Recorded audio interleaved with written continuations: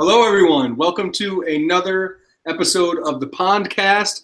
I'm Anthony. You guys know Steve. He's over there in Pennsylvania right now.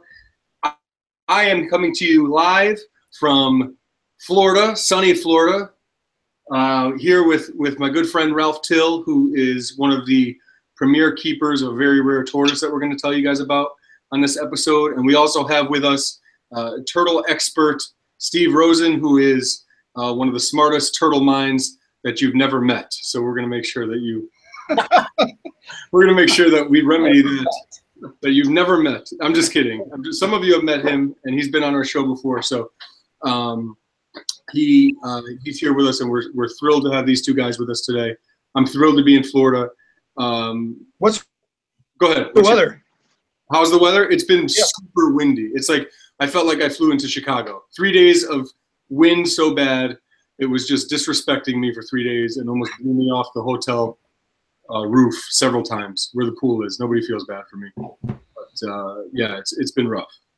But we have a really good show for you. We're going to talk about Egyptian tortoises. We're going to talk about kind of thoughtful keeping and see where the conversation goes. We're excited to have these two guys with us for that reason. And forgive me if I sweat, but I'm repping the Central Mississippi Turtle Rescue. I don't want to get it wrong, so I just read it. But it's not smart to wear hoodies in Florida. I'm finding out, and the sweat is starting to go down my back. But I'm here for the cause of trying to help out our friends over there, so that's why I'm sweating. Now, Steve Rosen is in Indiana, so that's why he's wearing a hoodie. How's the weather in Indiana right now? How do you think it is? I think it's horrible, and I think you hate your life. Partially spot on. Not last night, but the night before, we were down to 14 here.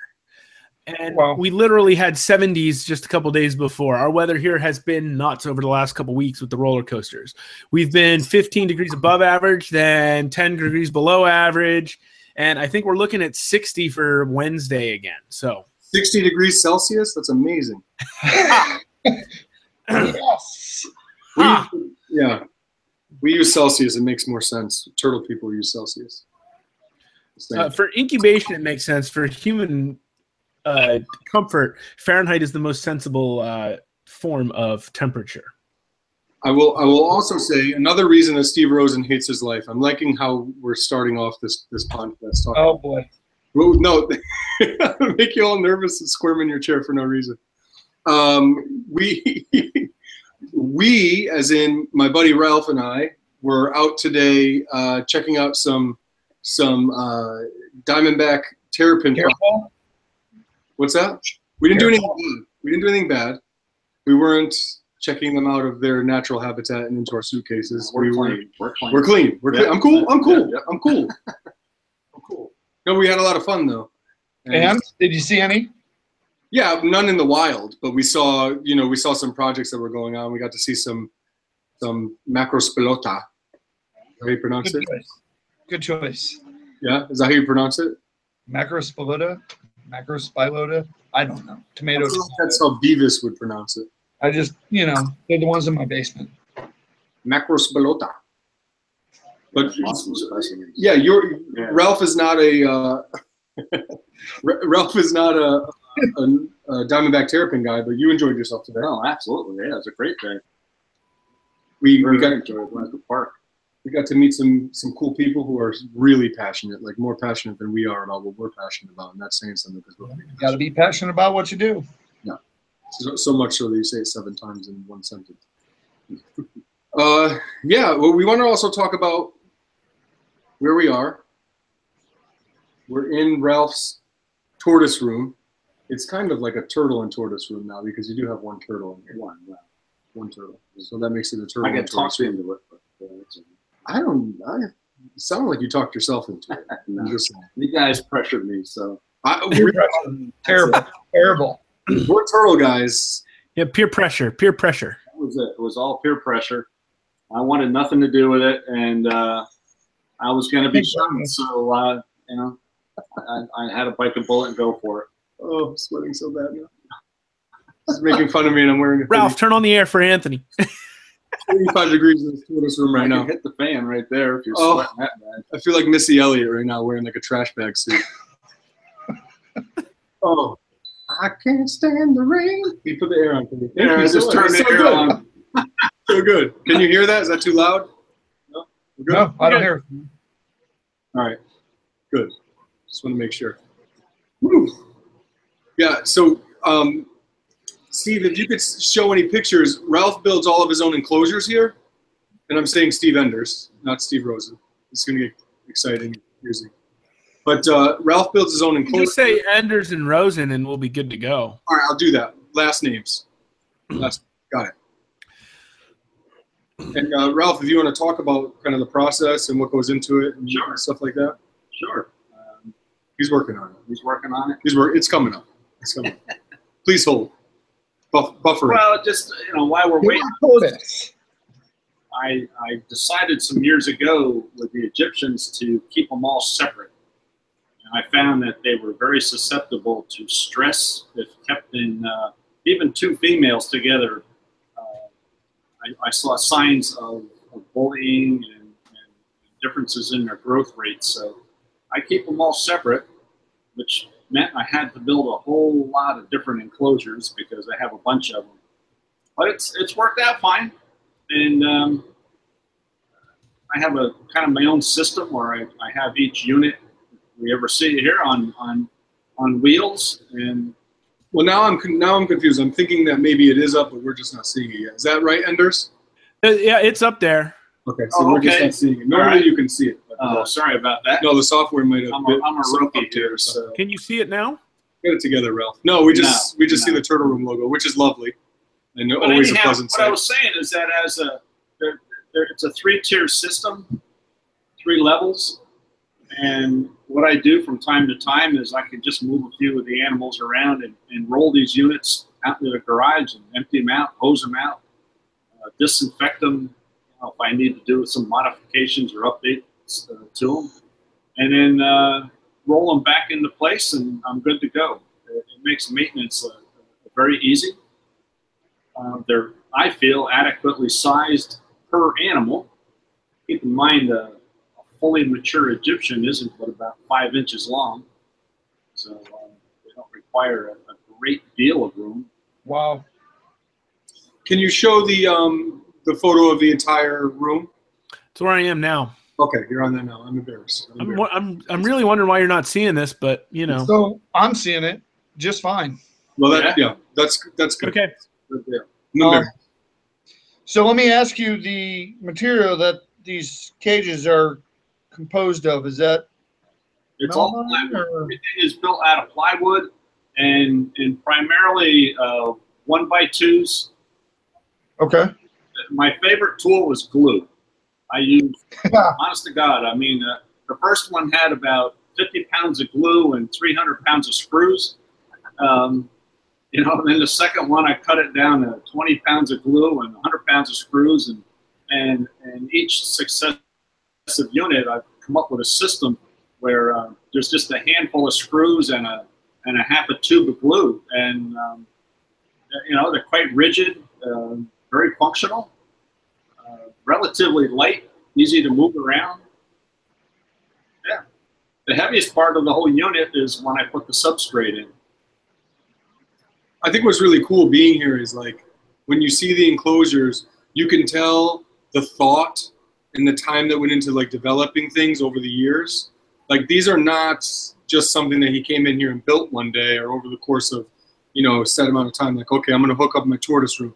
This is like cumulative, something that happened over time and developed where he got better and better at it. And now he's like amazing at making these things because every little piece of hardware is like the right piece. And I think, wow, I wouldn't even know where to go to get that at the home improvement store. But yeah, I bet they have that. That's a really good idea. I would have never thought of that. Or maybe it would have taken me 5 years. So Steve, can you go back to the picture that has like the main, there's a picture of the enclosures. I got several questions to pick someone's brain here as far as materials, and there we go. Oh, we see it now. All right, there you go. Oh, I see hinges.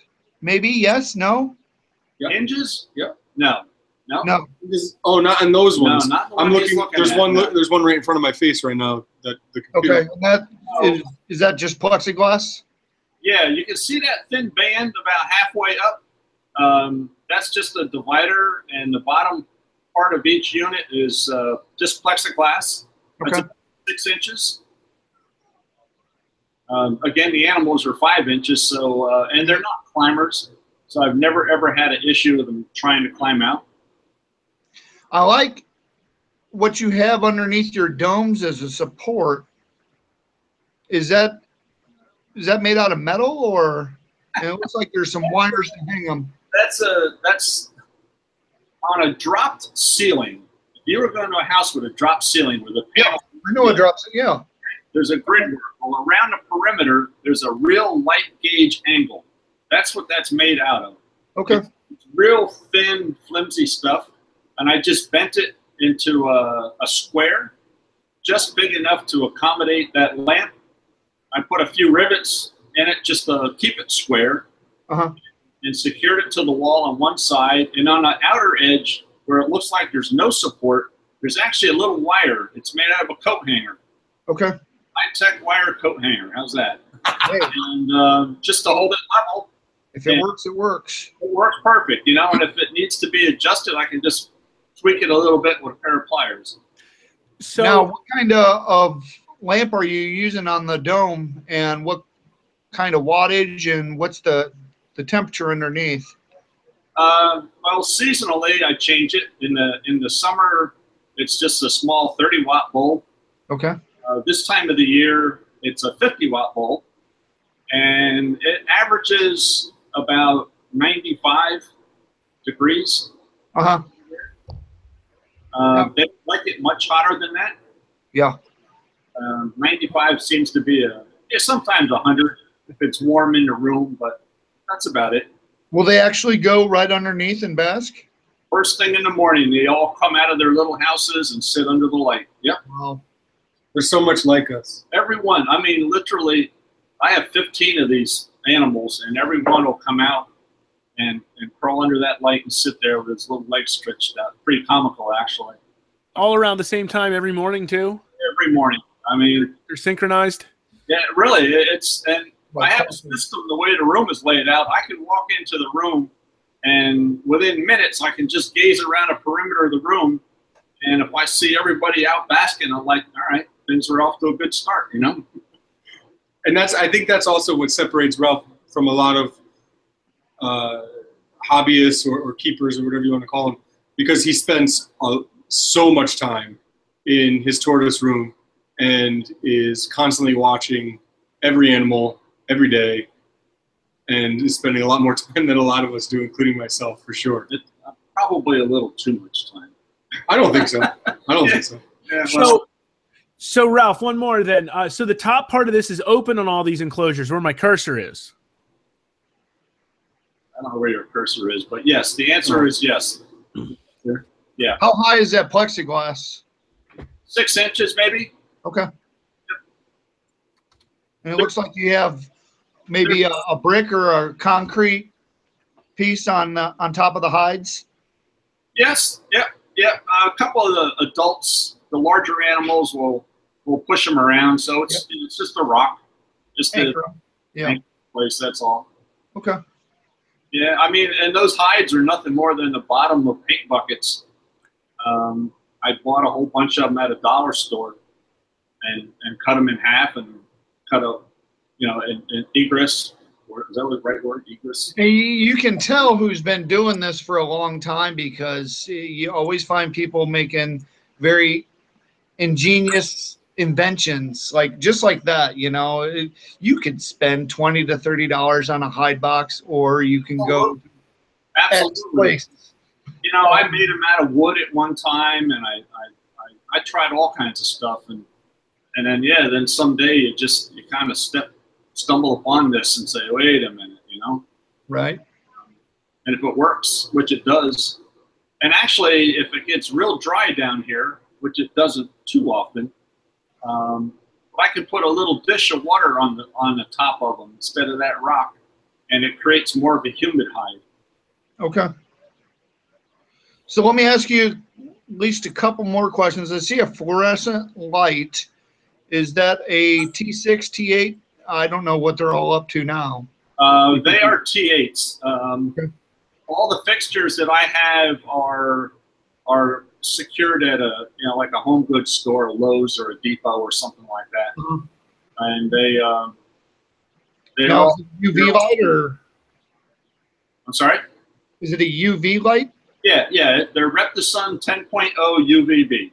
Okay. Have you considered switching to the high output 5.0s at some point, or because I mean at some point I imagine these T8s are going to be harder to find. Are you offering? Do you have some for free? Yeah. I wish. Yeah. I have one. All right. I spent the money and I do have one, and it's awesome. It's a great piece. As a matter of fact, the picture I'm looking at in the lower right-hand corner, that unit on the lower right-hand corner, that has one of those new 5.0 high output lights in it. And it's great. It's a great thing. But to change 18 or so of them, Right. For for people looking for T5 fixtures for cheap, hydroponics, things like that are cheaper than the ones specifically made in the pet store for reptiles and fishes. So the one I've got in Bonsai's tank downstairs was I got the fixture for I think $10 from a hydroponics website, and it came with a plant bulb too. Well, that's really cool. So, Ralph, do you use a UV meter, or you just change out your lamps at a schedule? I have a schedule. Okay. I do not have a UV meter. I just have a schedule that I kind of stick to, and just bite the bullet and change them all. Right. It's not a fun bullet to bite, but hey. No, it hurts, but it's part of it, Absolutely. Anthony, what in the world are you doing? You keep when they deliver UV bulbs here, they back up the truck, I'm not going to type anymore, so we could send messages to each other back and forth. So I was asking Steve to show a photo to us, and obviously, wow, because I just got called out for looking weird and going up to the camera like this for no reason. So there is a beautiful, very well-grown female Egyptian tortoise, and this is our species of the month. It was actually Ralph's idea a few months ago when he was giving us some feedback on the show as one of our trusted associates and colleagues, and he suggested the idea. So it's something that we want to do every month, and since we're here, when in Rome, not that Egyptian tortoises are from Rome, they're obviously from Egypt. I'm sure the Romans had at Which least is part of the Roman Empire at one point. Oh, well, there you go. When in the Roman Empire is what I always say. They had everything else. Why not these, right? Yeah. Yeah. So this is the species that Ralph is really known for, and that is occupying most of these enclosures that we've been talking about. So absolutely gorgeous. That's a 5-year-old female. This particular one weighs about 265 grams. I'm hoping that she puts on enough of weight that maybe next year she'll be big enough to breed. If not, I'll just wait another couple of years. But growing real nice. Yeah, I was going to say that's beautiful growth. Yeah, I put a lot of effort into not overfeeding them, I guess you could say. I'm pretty adamant about the husbandry. Now, you mentioned creating a humid hide. How important is that, do you think, for growth of these? Very important. Very important. I think a lot of people got caught up in the notion that these species originated in Egypt and Israel and Libya, where it's Africa, it's hot, it's dry, it's desert. Yeah. And when in fact they are right on the coast, right on the Mediterranean coast, and it's quite humid there at different parts of the day. So I'm convinced that most of the problems that breeders have had with these animals are too dry. Yeah. Come on, buddy. It's a turtle. Yeah. There you go. That's a turtle. That's right. Yeah, you saw. Almost. Oh, so cute. That's awesome. Yeah. That's a tortoise. Okay. Which is a turtle. Enders, we will not. That type of tomfoolery. That is a gorgeous animal. It's probably one of the, if not the best grown one that I've seen. I've seen a lot of lumpy ones, but that was also at the beginning of the new millennium. So I appreciate that, but it's it's a problem, and I've dealt with those situations, the animals, and I've strove to try to make them as instead of having rapid growth and large growth, I've tried to take the approach of slow and steady. Yep. And so far, it's paying dividends. Most all of mine that I've raised up look like that. I think some species you can get away with pushing growth, but that's definitely not one of them. Yeah. Good point. Yeah, I think so. How did you know my nickname from high school? Lumpy animal. Because that really hurts when you say that. Well, It's internet rumor. If it's on the internet, it's got to be true. yeah, there you go. There you go. Takes care of that. It's got to be. That was the source, by the way. Oh, never should have let that photo get leaked. Of me in the Borat bikini. That was a bad move. Lime green. Shouldn't have done that. I would agree. I wouldn't have done that. I'm making Ralph uncomfortable. Really. Live and learn. Oh, it's too good. I was doing all right with the questions, but this has got me. So what You're welcome. did you line those your pens, or are they painted, or? They are all with plywood. You have generally a finished side and a rough side. So the finished side is on the inside. Correct. Okay. I paint them with a primer, just a water-based enamel. Uh-huh. Dry.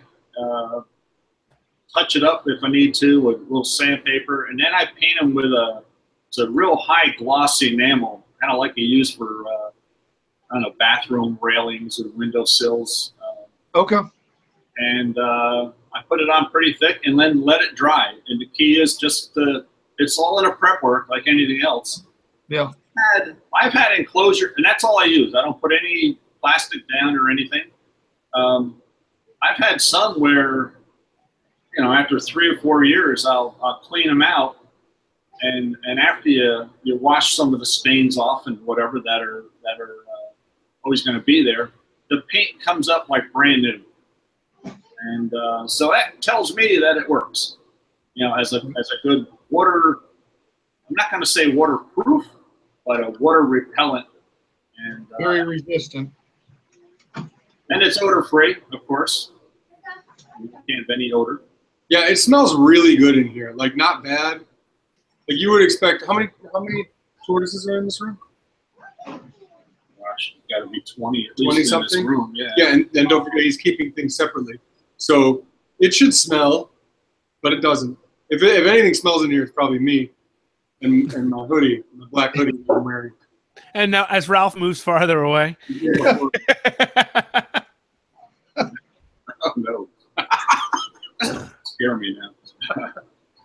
I'm sorry. So let's talk about your feeding regimen. What all do your Egyptians eat?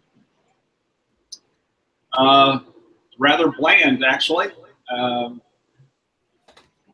Red leaf lettuce, green leaf lettuce, kale, collard greens, curly endive, chicory, and generally I chop all that up into a big old tossed salad, mix it all together, and I just give them a small, I call it a measured amount. It's just a small handful on a paper plate. And twice a week, no more, I give each of the adult females 2 nuggets of Missouri tortoise chow. Okay. And the males get one because they're half as big. Mm-hmm. And then a couple of times a week, I sprinkle a mix I have of hay. It's chopped up hay, and there's little Missouri chopped up in there. There's some what else I put in there? Vitamins, Reptivite, like I'll put in there. Some calcium I'll put in there, and it's chopped real fine. But primarily it's hay, and I just sprinkle it like a seasoning on top of this salad, and then wet it. Okay. And that's it. I mean, I don't feed them anything else but that. Wow. You don't put any croutons or cheese or dressing on their salad for them, Ralph? I heard they like pizza. No, that's it.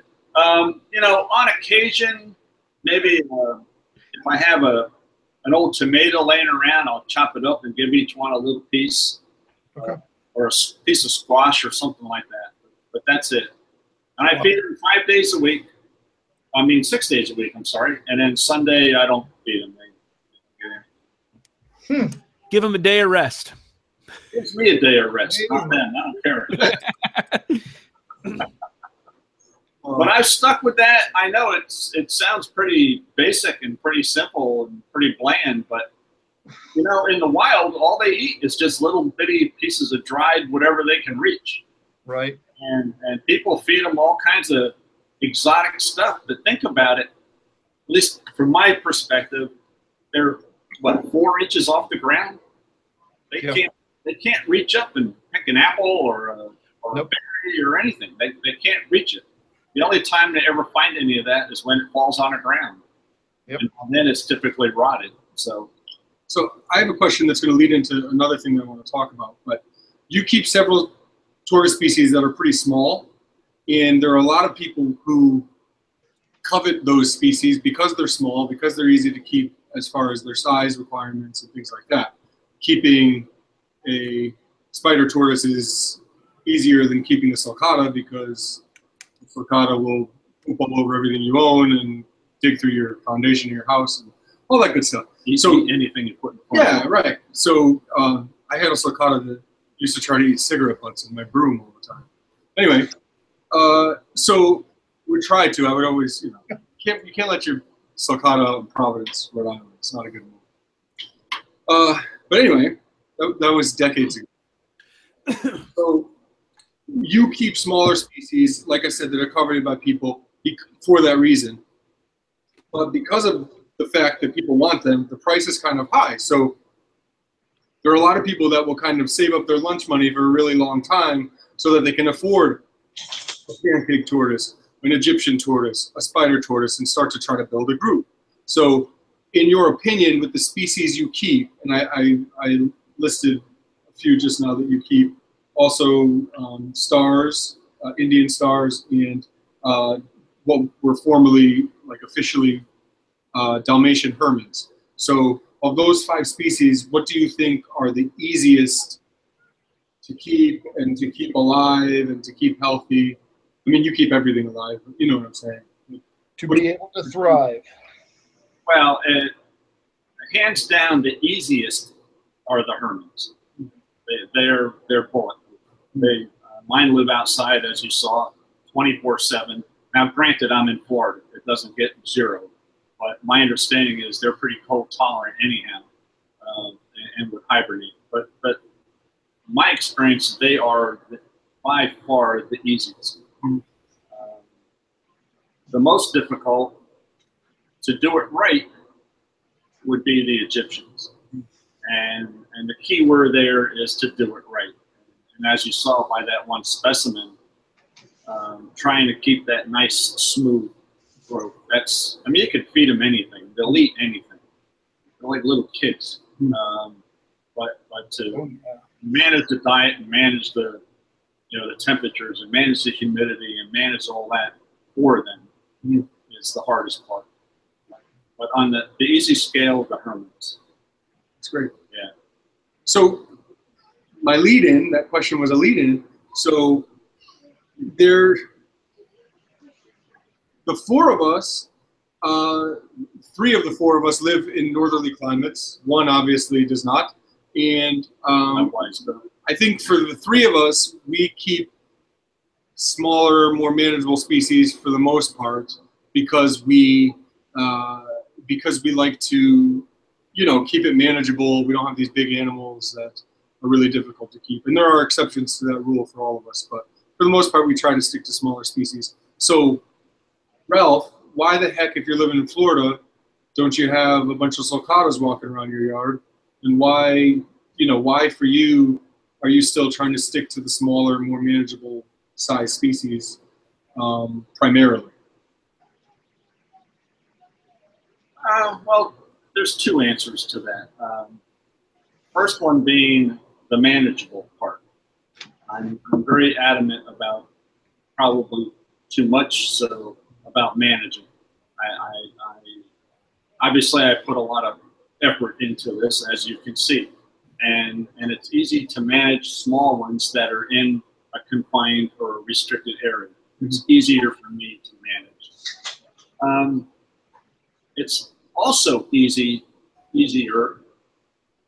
if I go away, if I travel, and I need somebody to come in here, be it my wife or a friend, to take care of things. If they're all right here, it's easy for them to come in here and take care of it. If I have larger animals outside, it never fails. The second you leave, it starts to rain, or heaven forbid, a raccoon or a cat or something gets into something outdoors. It just creates more problems. So to me, it's more of a manageable thing. Mm-hmm. I answered my own question when I asked. Yeah, well, that was the buzzword. I heard that. I'm embarrassed. I got to get it together. But that's my primary reason. First off, I like all the little guys, but to keep them inside in a more manageable, controllable environment. So, Rosen, is that a Guinness or a Coca-Cola Classic? That would be a Coca-Cola Classic. Nice. I didn't even ask if it was Pepsi because I know. Diabetes. Yeah. Oh man. Oh, I can't believe after you had so many toes amputated that you're still drinking that stuff. Well, vices. That's a joke. That was a joke, everyone. He has all of his toes, all 12 of them still there. You see the turtle glass? Turtle. I know. I was gonna say, is that a turtle on the glass? But it's pretty stellar. Yeah. It's like a fashion statement. It's an accessory. Has to match the outfit. So, yeah. Steve knows. But it's interesting to be talking tortoises because I'm very limited on experience. I've done some things with some hingebacks, mostly acclimate wild-caught specimens. Just because. I was gonna say, how could you say that you're limited in experience when you've tube-fed tortoises before? Well, I've also tube-fed gopher tortoises, but we're not going to go there. Maybe we'll have to get her on the show some other later date. I would love to get into tortoises more, but I don't know. How do you feel about feeding them cactus? Like the spineless variety you have down there? They don't eat it. How's that? Okay, fair. The Egyptians don't eat it. I mean, now, again, if you start them out on Cheerios, that's all they're going to eat is Cheerios. Right. And so I never did that. And I've cut up cactus into little tiny pieces and put it in there. And maybe it'll pick at it a bit. Now, if you're talking a star tortoise, you throw a cactus pad in there, he'll devour the thing in a heartbeat. They love it.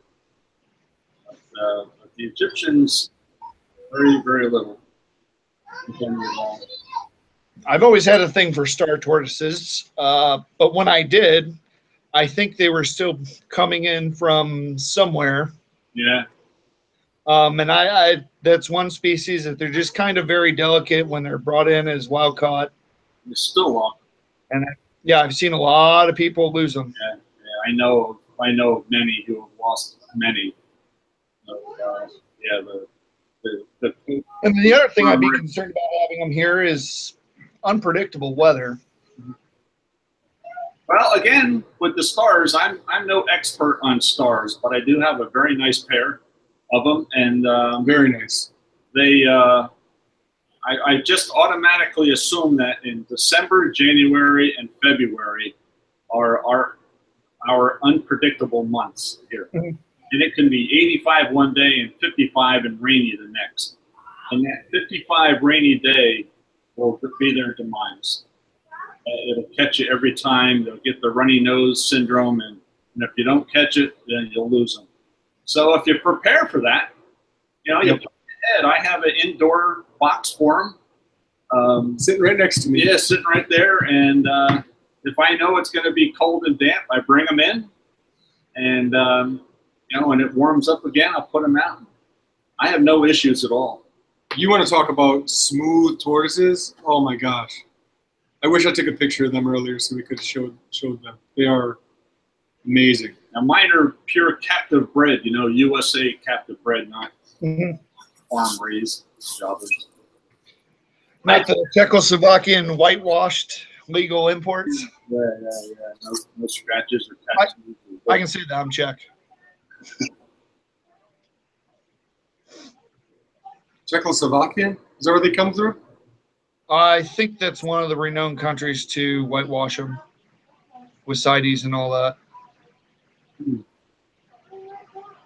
Czech Republic. Too bad. Yeah. That's what I was going to say. And it's real common as of late. There was at the TTPT, there was a real interesting presentation, quote unquote, importation of star tortoises. And quite interesting how they're supposedly farm raised. Yeah, right. Right. Because that's a sustainable business venture. Right. It's almost as good as these captive bred 1-year-old Spengleri that are 4 inches, 5 inches. Yeah. And keep coming in. Yeah. I'm so angry right now. I can't. I'm so mad that you brought it up. Huh? It's not your fault. I'm mad at you. It's all right. Everybody needs a cause. It's going to be yours, Anthony. Yeah, right. What am I going to do? Blow the whistle? You're 6'8" and you weigh over 300 pounds. Tell me what you're not going to do. That's right. Sorry. I get excited. Yeah. It's the internet. Everyone's spread out all over the place. I wish there was one place where they were coming in so I could go and stand there. No. Well, you know, at the beginning of the millennium, I know they were coming in through Canada on the West Coast up by Washington. And the guy that I got some from, granted, they were $50 turtles. Yeah. All day long. I think he was younger. I'm not going to say his name because we are on the internet, and, you know. But they were sent to me in a strawberry box. Like, not your normal strawberry box, but, you know, a strawberry box. Something you get strawberries in bulk. And they had all subdividers in them. I just kept wondering, you know, is that how they made it across the border?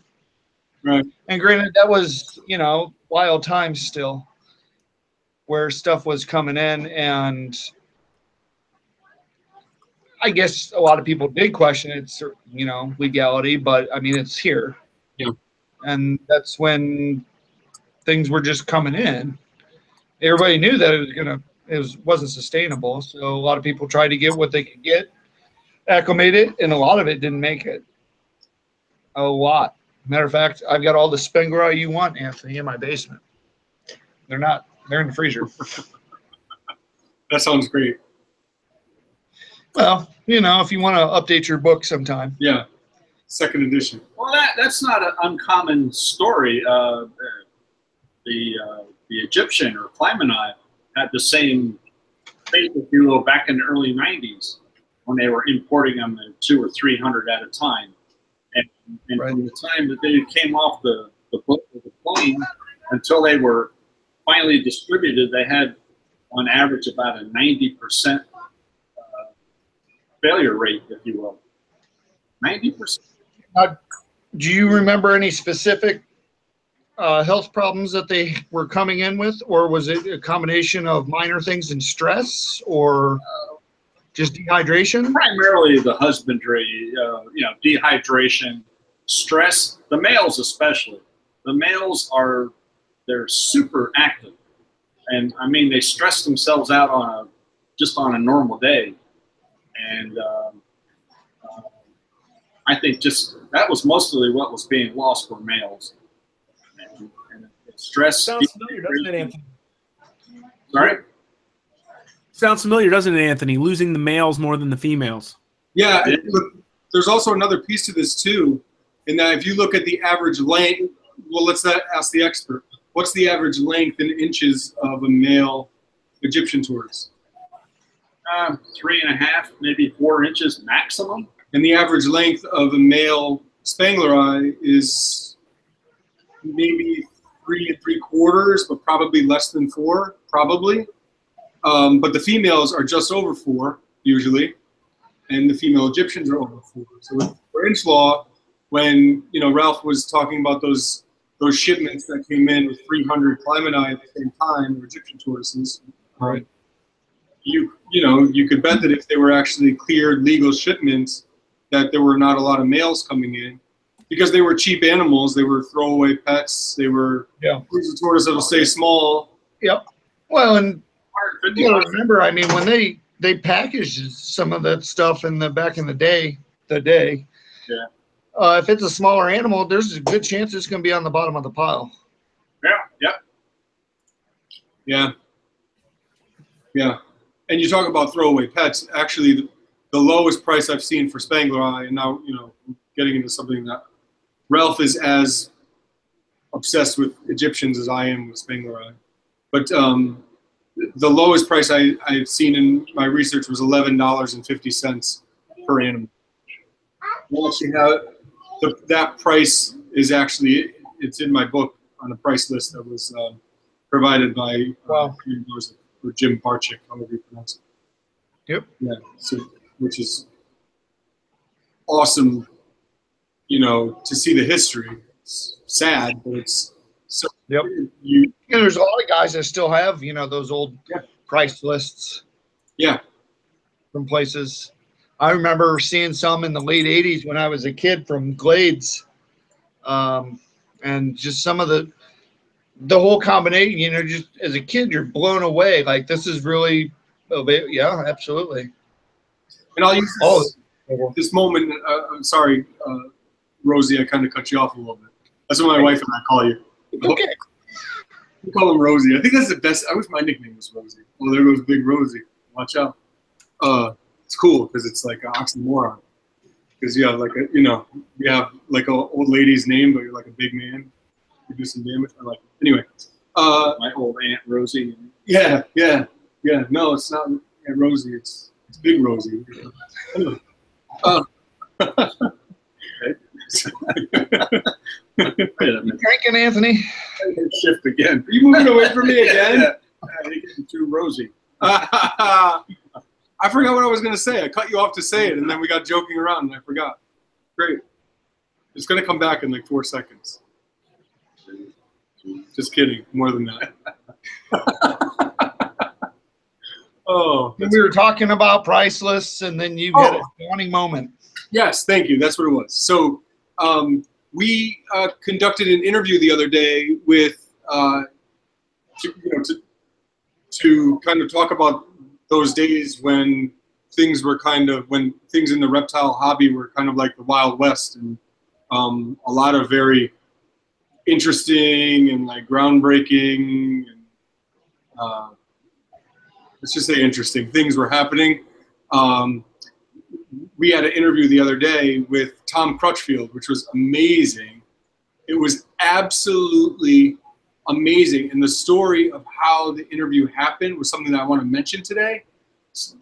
We were I was on a classified page, and someone was selling, a wonderful young lady named Stacy was selling some herb supplies. And it's in this town in Connecticut that's where I work. I'm there every single day. And then I scroll down and there's pictures of the stuff. And then there's a picture of Tom Crutchfield holding the item. And I'm like, haha, that's really funny. Like, why did you choose a picture of Tom Crutchfield that you stole from the internet to sell your thing that you're selling? And she's like, that's not what I said. I said, why why is the picture of Tom holding it? But in my mind, that's what I was thinking. Like, why would you take a picture of this, this famous reptile guy holding that? So I asked her. She's like, I used the picture of him because he was holding it when I took a picture of it. Like, is Tom Crutchfield in Connecticut right now? And she responded, yes. So then our video guy contacted me and was like, you totally need to set up an interview with him. And I was like, no, you need to set up an interview with him. I'm so scared right now. I don't want to do that. You're the video guy. And then I fell asleep and just figured it would never happen because we were both being thought you were gonna wake up and it was a dream. Yeah, we were both being like scaredy pants about it. It actually was like it was a dream. Like that's something that would happen in my dream. And it might make sense to me then, and then I wake up and be like, why would Tom Crutchfield ever be here?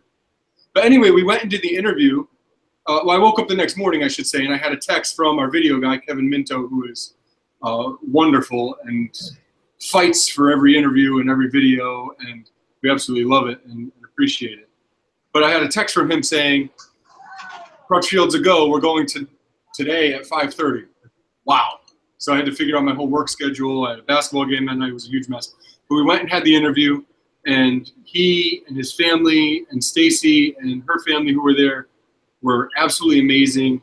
I had like a tear in my eye. My wife had tears in her eyes. It was like so moving and amazing to see someone who, for some, is like this polarizing or infamous figure to be so eloquent and down to earth and kind and just a cool guy. And just the things that he said made a lot of sense. And it was amazing to be able to be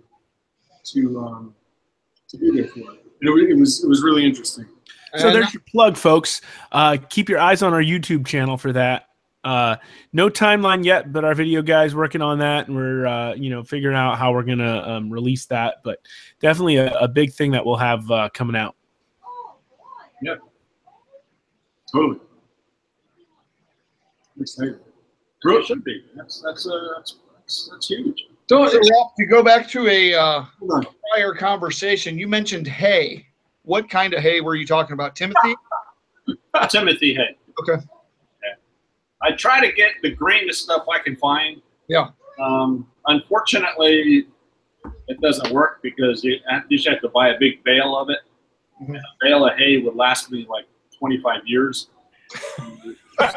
Beyond stale. So I just get a little bag of hay and grind it up in some little food chopper thing that my wife has. Actually, I'm on the third one. I already burned up 2 of them. I don't like grinding hay for 30 minutes. You got to find the ones with the warranty and just don't tell them. Yeah, well, I'm chopping it. Well, it's her I'm worried about. There's got to be some new health kick, like you could make like a kale, hay smoothie. Kale and Timothy hay smoothie. Yeah, like with some mango in it. Yeah. I would try it. It sounds terrific. Right there. See? Yeah. Oh yeah, that's right there. Oh, he's showing me inside his pancake tortoise enclosure right now. Oh, now that's the species that I would keep. That you would keep? Absolutely. Oh, yeah. They're so cool. I'm really mad that I never got a pancake tortoise. You can pull one out and show me. They are awesome climbers. Like they would be out of Ralph. Like Ralph, you don't have them part open, do you? Sorry. No. Hold on here. No, he doesn't. I was gonna say the pancake enclosure. They climb like they'd be out of those Egyptian closures like that because of how quick they climb up a 6-inch wall. He's trying to pull one out right now, but he has like rock ledges where they can go in. Right. And it's interesting. You know how you read that they have like kind of a pliable. Oh, they do. So that they can puff up with air and stuck in. Ralph thinks it's a lot more with the feet. We were talking about it today that they kind of hook in with their feet. Yeah. Yeah. As more than actually like puffing up. But you just know I'm gonna get bombed. So you think they just raise up on their legs and block in? Yeah. Can you see that? No, up a little bit higher, Ralph. Up a little bit, maybe 6 inches higher. You can put it in closer too. There you go. Oh wow.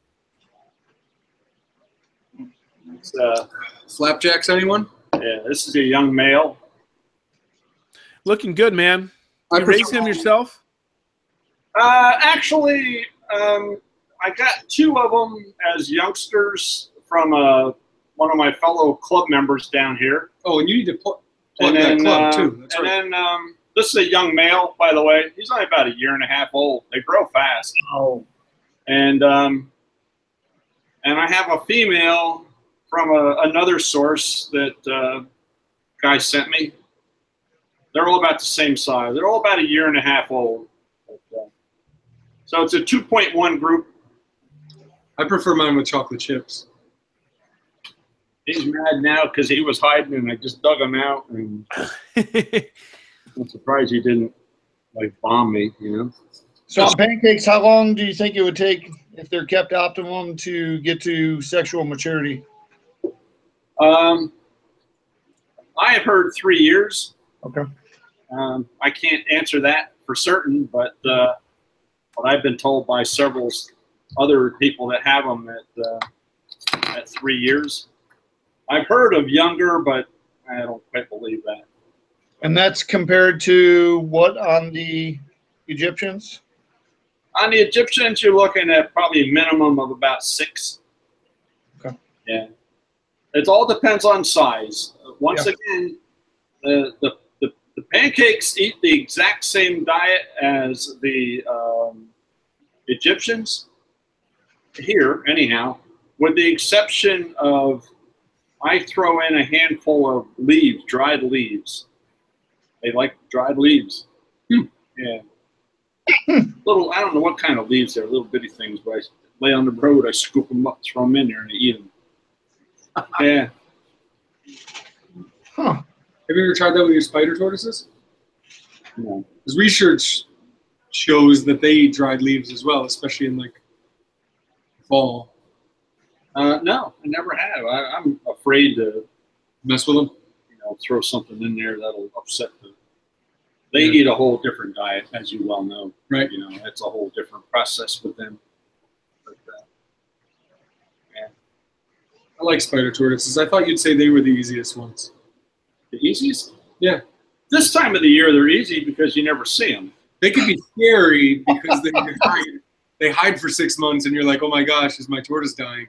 But after you've gone through it a couple of years, it's like, this is really the easiest. I mean, this time of the year, on Saturday, I dig them up, literally, and soak them for 20 minutes, give them a plate of food, they eat some, and then they burrow down until next Saturday. Right, once a week. And I do the same thing once a week, so it's like the easiest.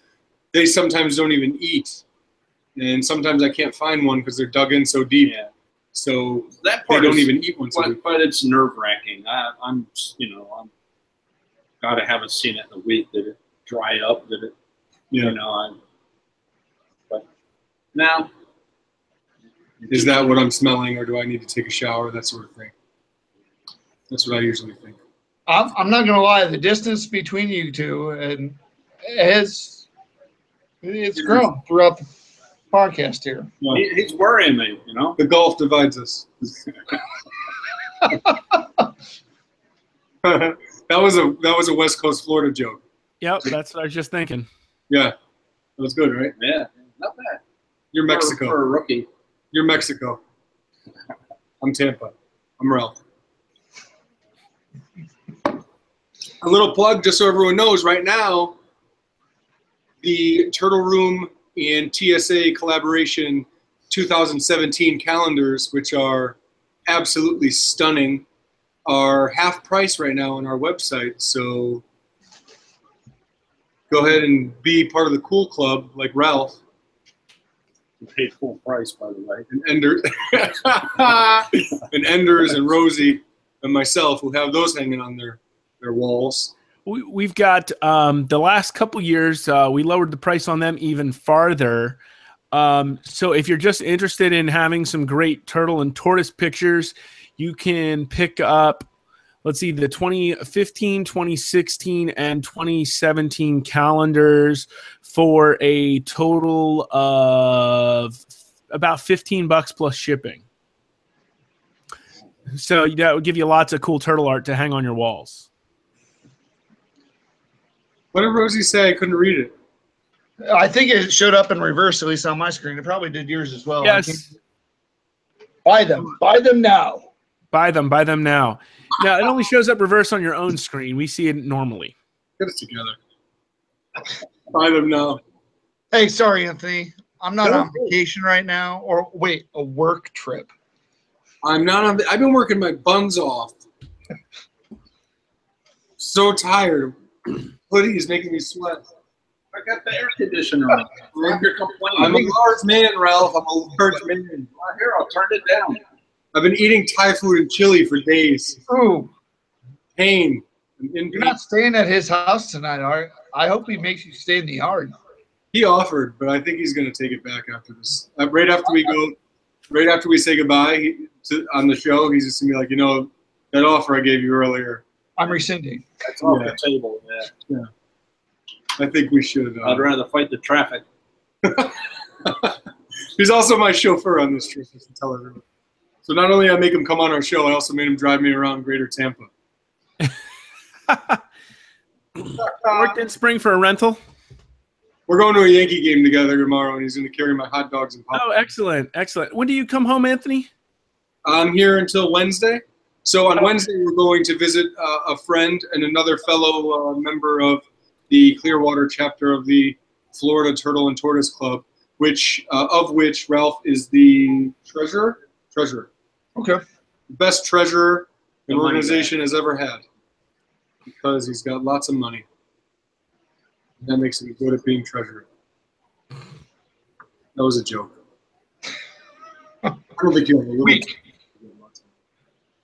So yeah, their group. We spoke about their group before. I did a talk for them in 2015. It was a great experience. I've been close with a lot of those guys since, and they're a great organization. So if you're in the Florida area, or even if you're outside of the Florida area, it's not a bad idea to connect with them. They have a newsletter that goes out every month.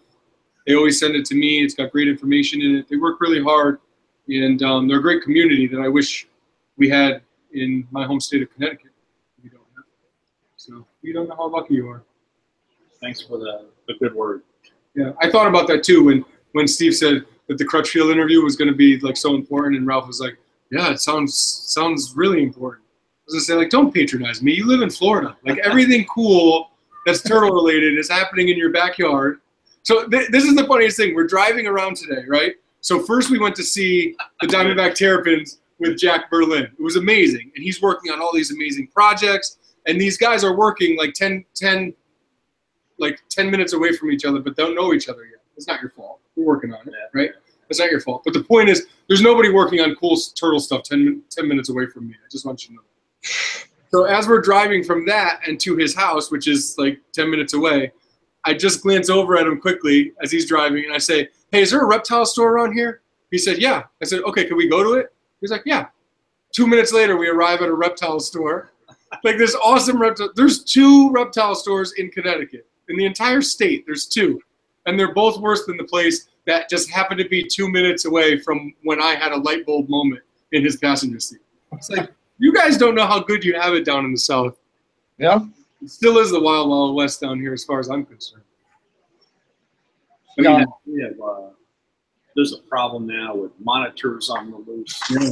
There's problems with cicadas on the loose. Yeah. Tegus, iguanas, Tegus obviously on the Burmese pythons. Well, they're way down. They're not a problem up here, but the monitors and so you're talking about what's a problem actually right here in the Tampa area, not just in Florida. Yeah. Right. Yeah. Swamp. Now, I'm assuming that down there they don't, you can't shoot them on site, obviously, because you can't discharge firearms in a residential area. But, does Florida offer any kind of incentive on people getting rid of them? No. The only thing they do is which is just televised more for publicity than anything, is the annual Python Roundup, but down in the glades. But as far as anything to keep the tegus or the monitors or any like that in check, no. I would think the monitors and tegus would pose a little bit more problem than what's going on with the Burmese pythons, but maybe not.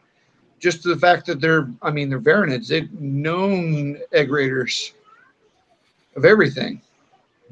I don't think the problem has the tegus themselves are not that big. Mm-hmm. When you think about it, compared to the monitors have a reputation of being pretty nasty. Yeah, they'll chase after cats and things like that. I'm sure that one day in the near future, I hope it doesn't happen, but when a monitor bites a kid on the leg or something, right, then it'll be, all of a sudden it'll be a problem, that somebody will address. And they'll do that by outlawing all injurious wildlife like Egyptian tortoises. Yeah. Right.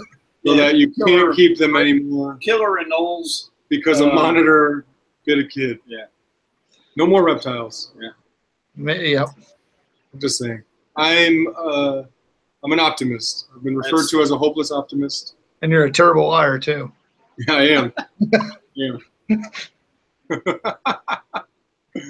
Oh, who's got two thumbs and just lied to everyone? This guy.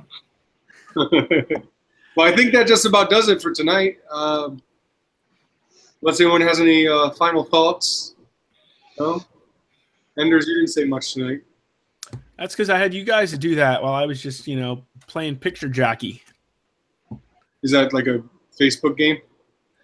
No, I was putting up pictures for you. I know. As opposed to disc jockey. Well, I appreciate the time. It's been a thrill for me. So thank you. Yeah, glad to have you, Ralph. It took us too long to have you on here. We're happy we had you on here. It was awesome to have Steve, Rosen on with us again. I appreciate the questions. Yeah, well, I love it. The way you learn. You bounce ideas off of people. Absolutely, and I love that part of it. So thank you.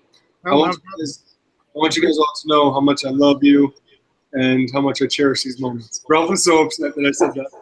I really do. All right, for another really fun and mushy episode of the podcast, I'm Anthony with Ralph live from Tampa, and that's Steve squared. Steve and Steve up north. Hoping you have a great night and thanking you for watching another episode of the podcast. Thank you, guys. Not a problem.